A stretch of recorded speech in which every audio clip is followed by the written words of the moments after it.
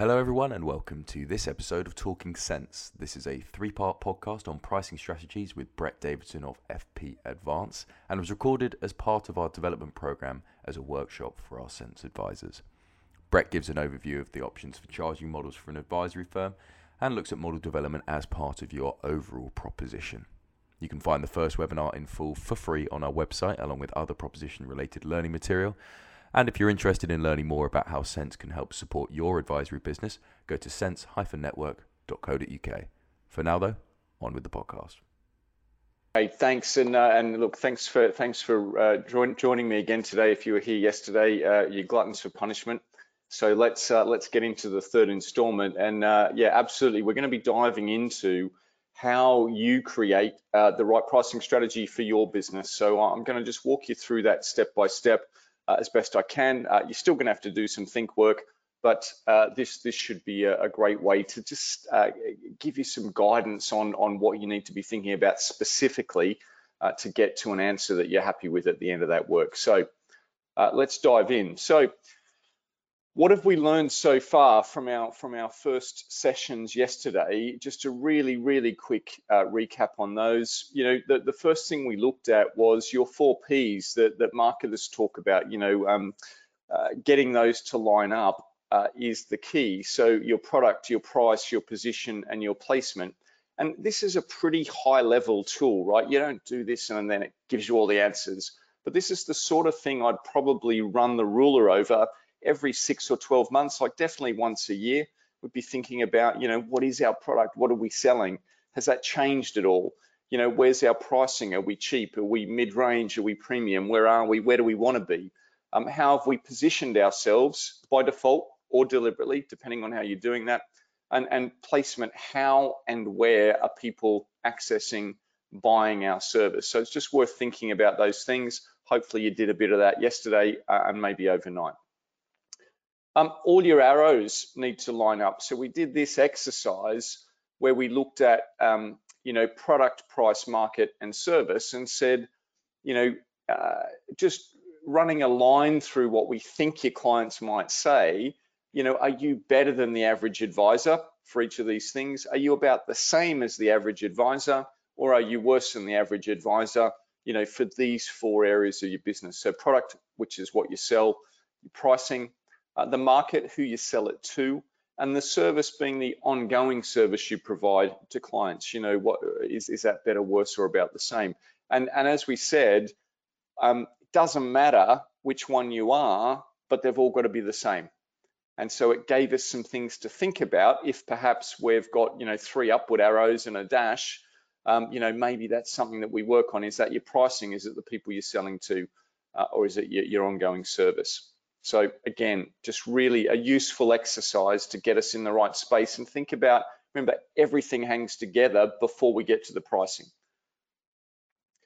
And then you need to be clear on where the big value added is generated in your sales process. And so remember, we just looked at these major steps and I gave them some scores and asked you to think about some scores. And again, you might have slightly different scores to me. But this is where I think the big value is. It's at the first meeting, which typically we're doing for free. When we then prepare and present the recommendations, right? We score highly there, assuming it's gone well. And also the ongoing review meetings and ongoing review service is something clients really value, right? That's true all over the world from all the data I've seen. So when we're thinking about pricing, we're going to have to be thinking about, you know, what we charge and at what points in that journey, and we're going to get into that specifically today. Okay, remember too, if you weren't here yesterday, I'll just put this up. We've got a great freebie for you called The Ultimate Guide to Pricing. If anyone's downloaded that, hopefully you've had a look and think, yeah, this is what as advertised. But it covers off a lot of the stuff we're talking about in these webinars, but it also covers 2 things that we haven't dealt with today. One is about dealing with clients who want to negotiate with you.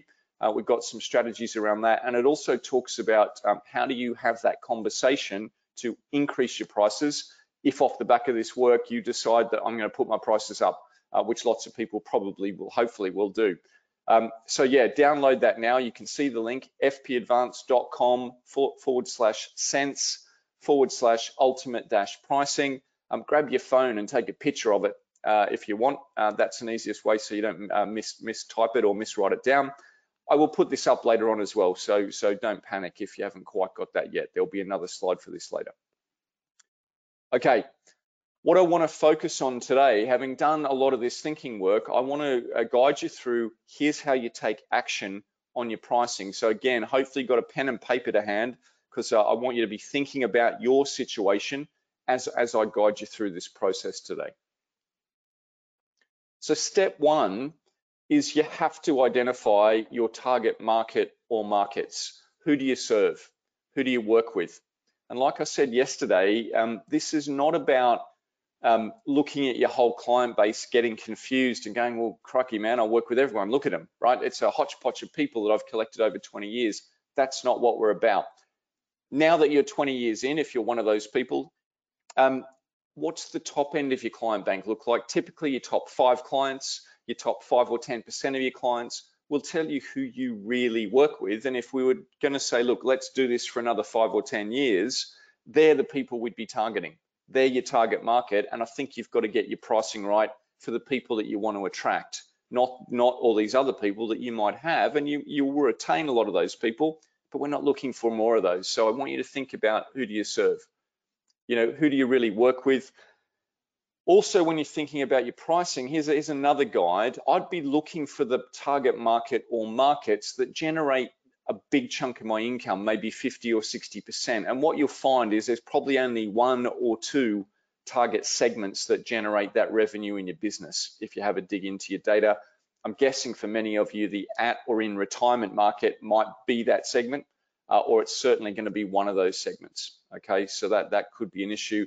There might be a second. Okay, so let me talk you through. Now, what I'm going to do today, I'm going to pretend I'm doing this exercise for my old business in Australia.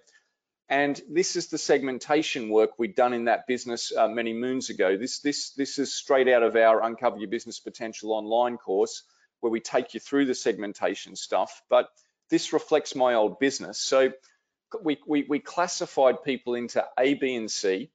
And A clients are the top 5% of your client base. So if you've got 100 clients, we're only talking about the top 5 people, okay? If you've got 200 clients, it's the top 10, you get the gist.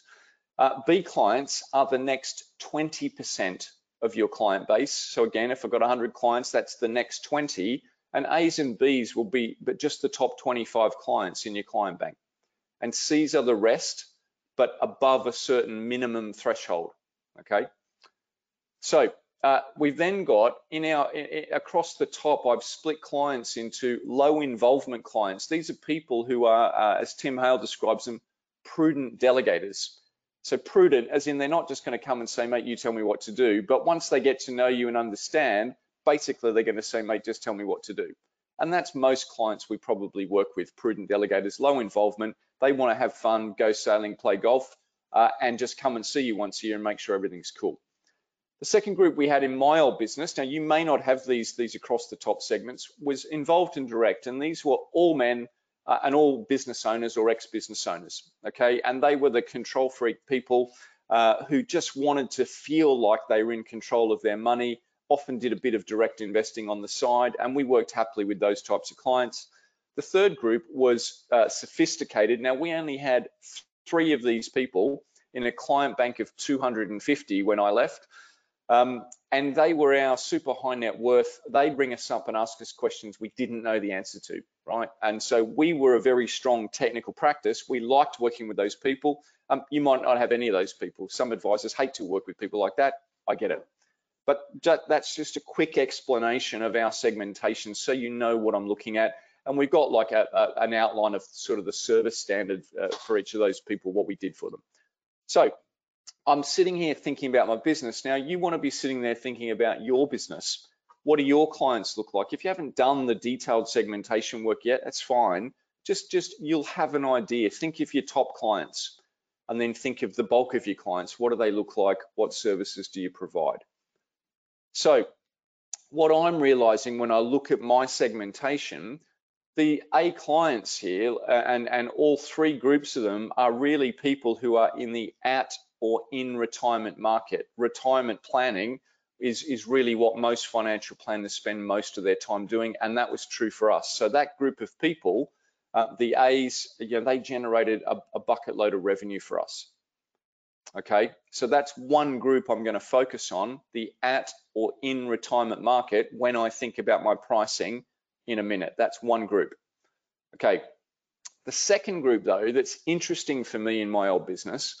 So the B2s were a bunch of younger executives. Now this is, I've been here 17 years. So if I go back 20 years, I was mid-30s, and these were my friends. Some of them were, starting to hit senior management levels in the organizations they worked with. We probably had a dozen of these people only at that point in time. And we took these people on because they were not only earning high incomes at that stage, but they were also starting to move into senior positions. But there was a third criteria. So that wasn't enough to get you in as one of those people, because retirement planning is just still too profitable.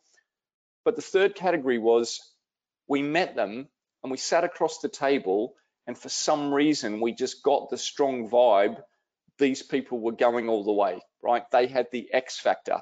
You sit across the table and think, mate, you're going to be the next chief exec of that organization you're working in, even though you're only 35, but you're a superstar on the rise. So we had a bunch of these people who, although not a massive source of revenue here, we thought they were a big deal for the future. So I had to come up with a different pricing strategy for that group, because I don't think the pricing strategy for the at-retirement market is going to work. So what two groups are you thinking about in your client bank when we start to do this exercise today? I'm guessing at retirement people, in retirement people, people approaching retirement, that final few years, that's a group. But is there any other groups? Younger clients, up and coming business owners, entrepreneurs, executives, what is it for you? So I'm going to look at those two groups only for this reason. If I can get the pricing strategies right for these two main groups that I'm interested in and that generate most of my revenue, I just know, and it'll be the same for you, that the other groups I'm ignoring here probably will slot into one of those two pricing strategies. That may not be true every single time, but I'm thinking for 99% of the time, that's how it's going to pan out. This is not that complicated once you've got it down on paper. Okay, so focus on those two key groups. So the next step is then think about pricing for each value stage, like we looked at yesterday. So our first value stage, we said we're going to do the first meeting for free, even though it's high value. So we're going to try and give something first, get people engaged with what we're doing. The first bit we're going to charge for is the next step, where we collect the data, do the analysis, and come back and present the recommendations to you. That's the first place I'm going to charge. I'm going to charge a planning fee for that. I'm then going to charge something for implementation, and then going to charge something for ongoing review. Now, in my model, I'm not going to demand at the first meeting that people have to do all three. Okay, now, and I know, I want people to do all three. It's the ongoing revenue actually that builds my business, and it's the bit I'm interested in. If I was just doing tons of plans and not picking up clients, I'm not sure that would really work for me as a business. I could do some of that. Maybe it's a sprat to catch a mackerel and I'll pick them up 3 years later. I get it. But I don't want that to be the most of the work I do. It's too transactional. So I want people to become ongoing clients, but I'm not going to demand it. I'm going to let them discover for themselves at each step of the process that it's probably worth going to the next step, because we've added value to their thinking and done something that they perceive is going to help them in the future. Does that make sense? So I want to make it safe for people, and that's why I'm going to charge a little bit at each of these steps on the journey. Sorry, and what I do know, even though I'm not demanding that they sign up to all three, I know for a fact that if I get each of these phases right, that 90% of people are going to end up being ongoing clients, I think, or if it's 80% or whatever, it's a high percentage. Okay, so I'm cool with that. Okay. When I think about then my old business, now I've translated this into pounds, and it's from memory, so don't hold me to this. But We might say that, look, my minimum client that I'll accept now, because remember, I'm talking about a mature business. If you're a new business, maybe your minimums are not this high, but I'm going to say that, look, we're not taking anyone really anymore between who has less than 250,000 of assets to invest in my mind, or can pay 2,500 a year, because 1% of that, which is what I'm going to end up charging, is 2.5 grand a year. I'm not going to take clients below that level. Okay. But the truth is, the target clients that I want more of is not people with 250, it's people with 500 plus. Now, when I think about my old business, most of the clients that we're trying to attract will have between sort of 500,000 and 2 million of investable assets, okay? And the truth is, that's gonna be like, I don't know, a bit of a pyramid. Like, it's not as if £2 million clients are walking in every day of the week. Like, we might pick up one of those every 2 years. We might pick up most clients who've got between sort of 500, 600, 800,000 of assets. That's our sweet spot. It's easy work. They're appreciative. We can add a lot of value. Every so often we get £1 million or £1.5 million client. And like I said, once in a blue moon, we'll get a £2 million client. Now, it's not out of the bounds of possibility that someone rings me up and says, I've got 3.5 million. I go, oh, happy days. I've never done that before. Great. I'll worry about that when it happens. I'm just going to price for what I spend 90% of my time doing, which is trying to work with these types of people. Okay.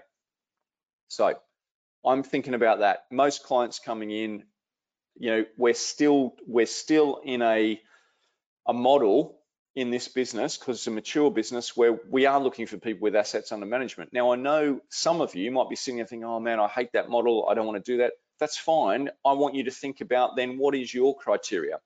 You know, is it income-based? Is it not income-based? And let's be honest, if you're going to set a minimum, say it's a 2 grand a year minimum fee to be a client, you know, that's you're not going to get people earning £15,000 a year coming to see you for advice. You know, there's still going to be some sort of sorting or sifting that's got to happen for the types of people that you want to work with, even if you're on a flat fee model where we're not looking at the AUM that people can bring. You know, at the end of the day, we're still talking about people with a certain level of wealth, I think, for most of the models we're thinking about. Okay, so for my at retirement or in retirement segment, this is how I'm going to think about it. So for the planning work, I'm thinking for my business, right? I'm gonna probably be charging between £1,250 and £3,000 for the planning. Now, again, I'm thinking it's going to be a pyramid. Most of my fees are probably going to be in the £1,250 to £1,500 range most of the time. And again, for the odd big job or more complex job, or just something where I notice in the first meeting, I'm going to add a ton of value, and I can explain that to the client quickly. Like, mate, I can put 200 grand in your pocket. Yeah, maybe I can push my planning fee a little bit further. But let's be honest, it's going to be a loss leader however much I charge. We do so much work in that first phase of the engagement. You can't charge enough for it to really turn it into a profit, I don't believe. Okay, so I'm cool with this. I'm thinking that's my range, and I'll just flex a little bit job by job at the end of my first meeting. Remember, I don't have to tell people the price for this until I've done my hour and a half first meeting, where I've asked a lot of questions, found out, you know, where they're at, how bad it hurts, what brought them in today. I can start to make some judgments around that. And so I've got a little bit of flexibility in there. Is that okay? All right. My implementation fee, again, I'm a mature business and I've been doing this a long time and I'm comfortable with this. I'm going to charge 1% of the assets I invest for people. Okay. Now, again, some people might hate that. You can do something different, and I'll give you some alternatives in a minute. But I'm just going to say, look, let's make it 1% of assets invested. But what I realize is, look, once we get above, you know, £1 million of investable assets, I'm going to discount that away fairly aggressively. Okay, so I'm not going to just charge 1% if they come in with 2 million. If they come in with 2 million, it's going to be a lot less. It's going to be 1 and a bit. Okay, so I'm going to think about that. Now, again, I just made that scale up. That's not what I used to charge. You could make this scale up, and you might think holding a 1% of assets charge for implementation is just too much. Okay, at that stage, it's it's a not insignificant fee. I'll need to have done something cool in the early phase. You can think about that. Okay, I'm just giving you an example. Maybe you discount away heavier. Maybe you try a different approach. I'll give you some alternatives in a sec. And then thirdly, for ongoing service, I'm absolutely going to charge 1% of AUM. Okay, now that's the business I've been running and I've built. That's why I'm making that call. And for that market, I still think it sort of works. Now, if I'm going to put that to people, I better know where I add value, because people are going to be reading stuff in the media and talking to their mates occasionally and thinking, you know, is the AUM model fair and reasonable? I can explain that very comfortably. I can show people where I'm going to add value. And again, I'm going to say, mate, let's do the planning. And if you think some of that's too expensive after you've seen our work, mate, go and do it with someone else who's cheaper. That's fine with me. Knowing full well that's not going to happen. Once they've seen the color of our work, they're going to be happy to pay the fees. So I'm cool with that as a pricing strategy. Okay, for my younger executives, okay, I'm going to go down a different road, because that pricing strategy isn't going to work for them. First of all, often they won't have lots of assets under management. And two, they're in an expensive phase of life. They've got big mortgage, probably young kids going to go to private school and university and all that stuff. So although they're earning lots of money, they're paying shed loads of tax as well. And you know, they won't have a lot of disposable income no matter how much they earn. So I need to think about this differently. So for these younger executives or younger business owners on the way up, I'm thinking I'm probably still going to charge a planning, I'm absolutely going to charge a planning fee, but I think the pricing I had for the other group sort of works.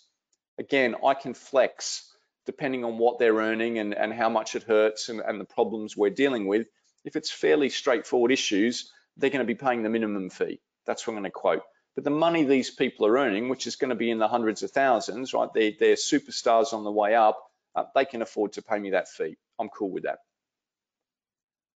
For implementation though, I'm going to make this a no-brainer and a no barrier to entry. So I might charge as little as 500 or £1,000, some sort of flat fee for putting into action whatever the plan is that we come up with. Now I can do this because I know that there's not usually a load of implementation work that's very complex. Okay, it might be, you know, sorting out a few small existing investments they've got, or making some recommendations about their pension fund at work, choose a different investment option or something like that. So I can price that pretty easily, because I don't want that to be a barrier to moving through to the next phase. Okay, alternatively, I could have my charging menu of stuff. And again, for those people, now remember, I told you this yesterday, I just made all this up. So do not rely on this pricing on this sheet. I'm just giving you an example that we could have a pricing menu. And for most of these young accumulators, they're not going to end up running that bill up to thousands of pounds. There just won't be that much to do. Okay, so that's another way I could do this for my young accumulators. And then for ongoing review, I'm just going to quote a flat fee.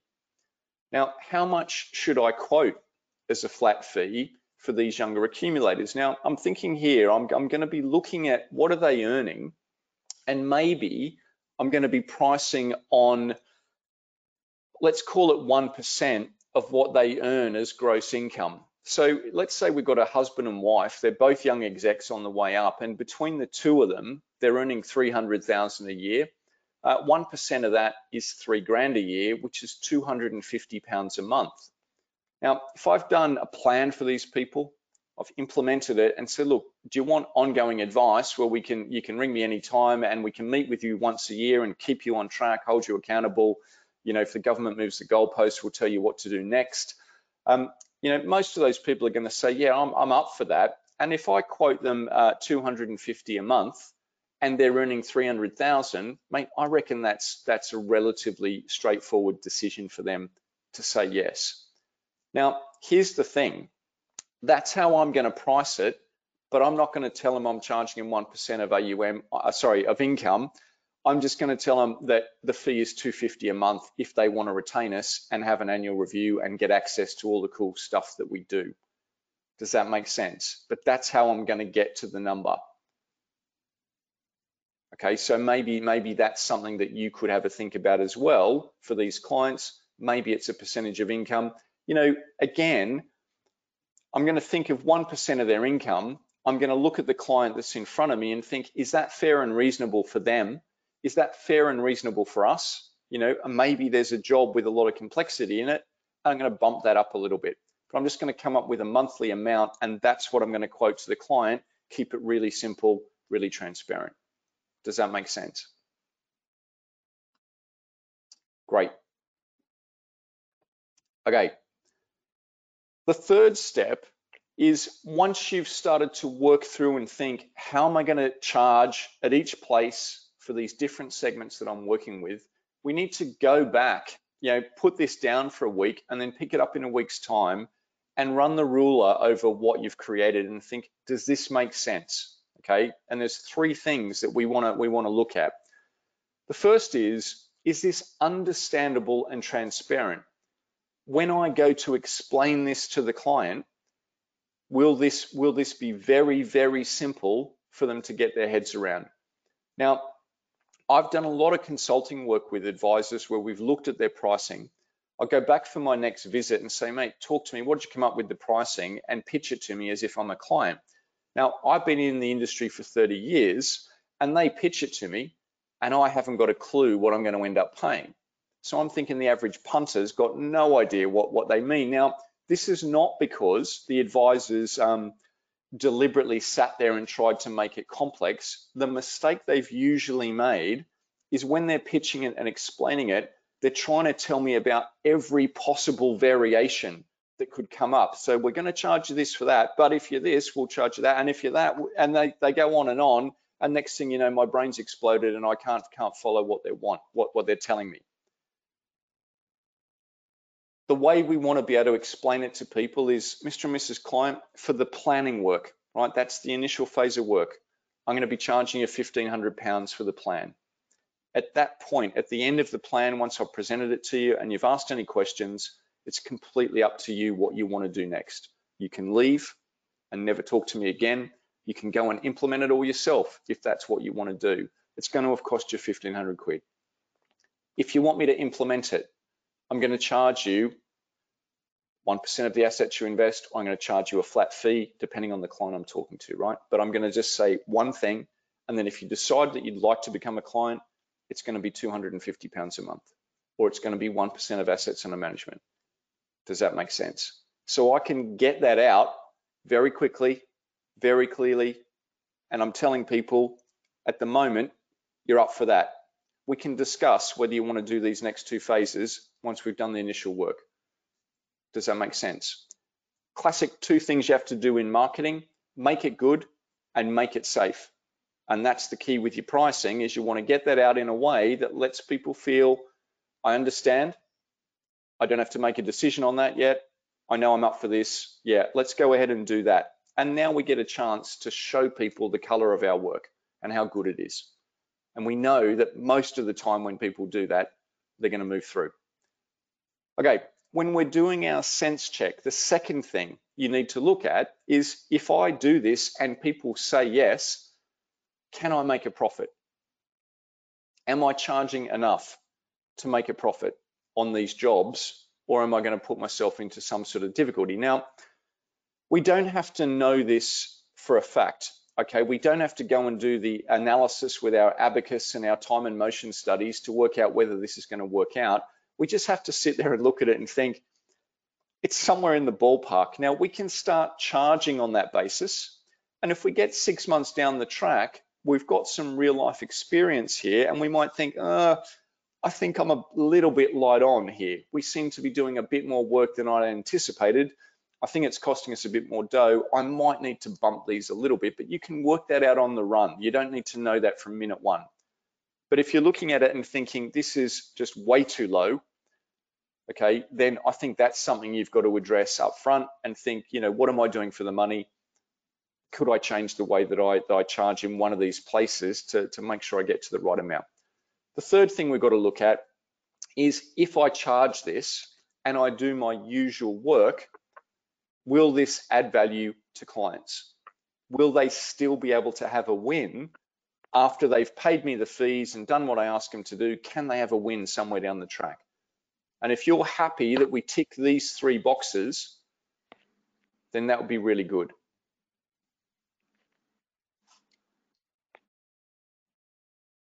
Okay, one more thing I want you to think about. There is no 100% correct answer on this. To be honest, there's probably half a dozen ways you could do this and it's still going to work, right? This is why it's sort of a little bit pointless having big debates with your peers about, they say that the way they charge is the right way and you say the way you charge is the right way. You might both be right. For your respective businesses, maybe that is the right way to go, because remember, part of the decision is based on how you feel about the issue, what you think. Part of the issue is going to be driven by customers. Are they happy to pay? But a lot of this is driven by what we think is fair and reasonable and the right way to do things. You know, there may well be some issues where you think, look, that's wrong in my mind, but other people might see that differently. Okay, I'm not excusing gouging behavior or poor behavior, but I think there's quite a range of answers that could be right here. Okay, the second thing is, if you're thinking maybe I'm a bit too cheap, I'm going to say you probably are too cheap. The biggest issue for me with most financial planning advisors is that they add a bucket load of value, but they can't identify it and they can't explain it to the client. If you did a bit more work on that, you would start to realize how much value you add. You know, start looking at the tax wins you generate. If you're moving people to cheaper investment options, think of how much that's worth to people. When you compound it forward 20 or 30 years, like it might double their money in 20 or 30 years. That's a massive result. When you stop people selling out at the wrong time, right? And we do that, and we do that relatively easily, right? Like people ring up scared and we go, mate, look, just hang in there. And they're probably still scared, but they hang in there. And 3 years later, you know, they're back to where they started, or they're growing again and they've had a win. Had they have sold out, they would have crystallized a big loss. And that's that behavioral finance piece, that keeping people sticking to the plan is one of the areas we add huge amounts of value. It's hard to explain that to people, okay? Because like, you know, when they ask drivers, are you an above average or below average driver? 80% of people say they're above average, which is statistically impossible. And that's the same. If you say to people, look, are you gonna panic and sell out at the bottom of a crash? They all deny it till they're blue in the face. But we know that some of them might do that left to their own devices. So you're probably too cheap. So don't be afraid about charging a premium, and then work your ass off to make sure you deliver on that promise. Okay, with planning fees in particular, start where you can and move yourself through the gears. Now I've put in there $1,250 to $3,000. If you're a newer or younger advisor, you might be looking at that going, oh my goodness, I could never charge that much. Fine. Your range might be from 300 to 700 pounds. Is your planning fee range? Start there. Absolutely fine. Okay, you don't have to start where I start. Other people are looking at it going, he's only charging $3,000. I'm charging way more than that. It's fine. This is about you and your business. But here's how it goes. Let's say you decide, and maybe there's people here who've never charged for the planning work before, and that's a bit scary, but you think, look, you know what? I could probably charge $1,000 for that. That's not going to scare the clients I work with off. Okay, and this for you, it could be 500 or 300. It's fine. But let's say we started $1,000. So I go out and I say it the first time, and I'm pretty scared the first time I ask for the money. But amazingly, the client says, yeah, and I'll pay that. And bang, we've got our first planning fee. We do that 5 more times, and the next 5 people all say yes, and we think this is pretty cool. I'm up and running. You know what? I'm going to bump that to $1,250. So the next client that comes in, my planning fee is now $1,250. Okay, I do that 5 more times. They say yes. 6 months later, I bump it to $1,500. And again, I'm still not getting any great resistance, but I'm happy at $1,500. That's way above where I started at $1,000. And I run with that for another 18 months. But at the end of 18 months, I'm thinking, mate, no one's saying no. We're picking up loads of work. We're pretty busy. I'm going to bump it to $1,995. And this is how you move yourself through the gears on your planning fees. Okay, you just do it a few clients at a time. Start at a level where you can get the words out and not sound like you're a nervous wreck about asking for the money. You'll still be a bit nervous on the inside, but most clients won't notice that.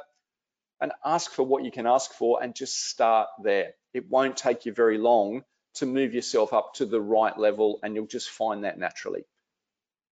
Does that make sense? Okay, a word of warning about planning fees. Let me tell you how this usually goes. Now, if you're already charging them and you're experienced, you're probably okay with this. It's the people who are thinking, yeah, man, I'm going to get involved in this. I've had the epiphany through these webinars. I'm going to start charging for the planning, which I highly recommend. What we don't want is that the planning fee becomes so large that we get lots of people saying no to doing business, okay? The planning fee is a loss leader no matter how much you charge. So don't make it so big that half the people you talk to go, oh, look, I'll have to think about it, and never come back. Okay, it's easy for this to happen. So when I'm consulting with firms, we'll often say, look, let's start charging a planning fee, and we might make it 500 quid, right? Something that's really easy and safe to get out, but we get in the habit of people paying. I rock up like 9 months, 12 months later as part of my ongoing work. I thought, we've put this to bed. We're working on other parts of the business. And they raise with me and say, Brett, we're not converting as many people as we were, you know, like a year back. And it's a bit of a problem. And I say, well, talk me through, what are you doing? And somewhere in that conversation, they say, and now we're charging people like $3,000 for the financial plan. I'm going like, well, when did we decide to do that? And what they'll say is, look, we've worked out that all the value really is in the planning. I'm going, mate, I know, but you can't charge people for all the value up front in there because it will scare people off. And that's exactly what happens. So don't go nuts with the planning fee. Work your way through the gears for sure, but don't go nuts with it, right? We're going to clip the ticket a little bit at the planning, a little bit at the implementation, and then a little bit at the review phase. Does that make sense? We're just going to get a bit there, get a bit there, get a bit there. And at the end of the job, we need to end up in a place where we're profitable and we're making money, because we know most people are going to work through all three of those phases. Okay, it won't be everyone. That's fine. I can live with that. But most people are going to walk their way through those three phases. And as long as I'm getting paid enough at the end, I'm okay. So think about it this way, right? This is how I think about the pricing. My local curry restaurant, which I love. So I go to my local curry restaurant, and here's how they charge, right? So there's poppadoms and pickles. Like the poppadoms are like, aren't they like about £1 for, you know, for each one or something like that? The pickles are like 60p per person. The main that I get, okay, so my lamb madras is like £6.50. Then it's London prices, right? If it's more expensive or cheaper where you are, this is what it costs me. The rice, which I've got to have with the lamb madras, otherwise it's no good, £3.50. £3.50 for rice? Are you serious? Right, that is highway robbery, right? That is so much money. I'm tempted to boil my own rice and bring it in a Tupperware container to the curry restaurant and say, I'll just have the curry, thanks, and then get my rice out and plonk it on the plate and go like this, saying I'm not paying $3.50 for rice. That's highway robbery, man. It's just rice. Okay, I could buy a ton of rice myself for £3.50. Now, I don't do that, okay? It goes through my mind, but I don't do it. What I'm trying to get at is, to be honest, when I walk out of the restaurant, having had a drink, a curry, poppadoms and pickles and some rice, it cost me about 15 quid. That's how much a curry costs for me. It's not about the makeup of the individual stuff, but that's sort of how they get me there to 15 quid, right? They've thought about how they're going to price the stuff. They know I have to have the rice. They know I'm not going to cook my own and bring it in a Tupperware container. Okay, and so at the end of the day, that's what it costs. And it's a bit the same for you. At the end of the job, you've just got to get paid enough, whatever enough is for you. And again, that's going to vary a little bit by firm. Where are you located? What's your cost base? How many staff you got to feed? What sort of job are you doing, right? So you just got to get paid enough. I know Paradigm Norton, probably a contender for, best financial planning firm in the UK, a big business now, probably generating 10 million a year of revenue. For the whole of their lives, they've charged 3 different ways. Okay, they've charged an asset-based fee, the traditional way. They've charged hourly rates because they worked with a ton of solicitors like Magic Circle lawyers who insisted on paying by the hour, so they did. And then some others, they charge flat fees. Barry Horner there tells me that, very, very roughly over their history, it's been like about a third, that's how they've charged. So they're working on the basis, look, we're going to do a great job, but we're going to be responsive to how the client feels about charging, and they just have to get paid enough to allow them to continue to do the job. And you're the same. So I'm not recommending you have 3 different ways of charging, but I'm just saying that even very, very good firms are open to different ideas around this. Does that make sense? So in a logical world, right, this is how pricing would work. It'd be a massive upfront fee for the planning. Okay, I've just chucked in 15 grand because that's where all the value is added. The investment work, investing people's money, I've got to be honest, I reckon it should be like Skype, it should be free. Right? There is not much value added in doing the investment work. Get people to go and buy a Vanguard Life Strategy Fund, it'll do the job. Okay, all the BS that we go along and making investments seem like it's a big deal. Once you've been around for a long time and you get your head around it, it's really, really simple. The main value we add is getting people not to sell at the wrong time, but I'm going to do that for free.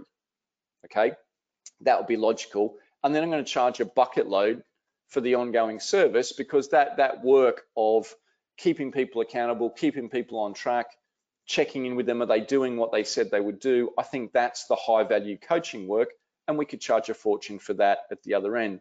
That would be logical pricing, but guess what? No one will buy that. And so I have to find other ways to charge. And that's why I need to think about my pricing, clip the ticket a little bit on the way, and lead people gently through the process. Give a bit of value, get paid a bit of money, sort something else out, get paid a bit more, get them onto my ongoing service. And after they've been with me for 3 years, they get it, right? You're not losing clients, are you? If we do client satisfaction surveys, to be honest, mostly they're really satisfied, right? We deliver something of value. So we don't need to be charging this way. Don't get caught up in all that I should be doing it this way because that's where the value is. Let's just find a way to blend the value idea and what the client would be willing to pay, and let's make that work painlessly and easily for people. That would be my guidance. Does that make sense? Okay, so that's pricing. I'm hoping that the 3 webinars have really got you thinking about this in a different way. Now, you might analyze all this and get back to what you've always been charging and just be really happy that that's the right way to charge. Alternatively, maybe this has given you some ideas for different segments, or maybe you're going to totally revamp your pricing. I'm cool with any of those outcomes as long as it's coming from that place of I've thought about it, I've checked in with myself, I've thought about, is it understandable, transparent, is it profitable for me, and can the client still have a win? And then we're good. To find out more about how Sense can help your advisory firm, go to sense-network.co.uk. Thanks for listening.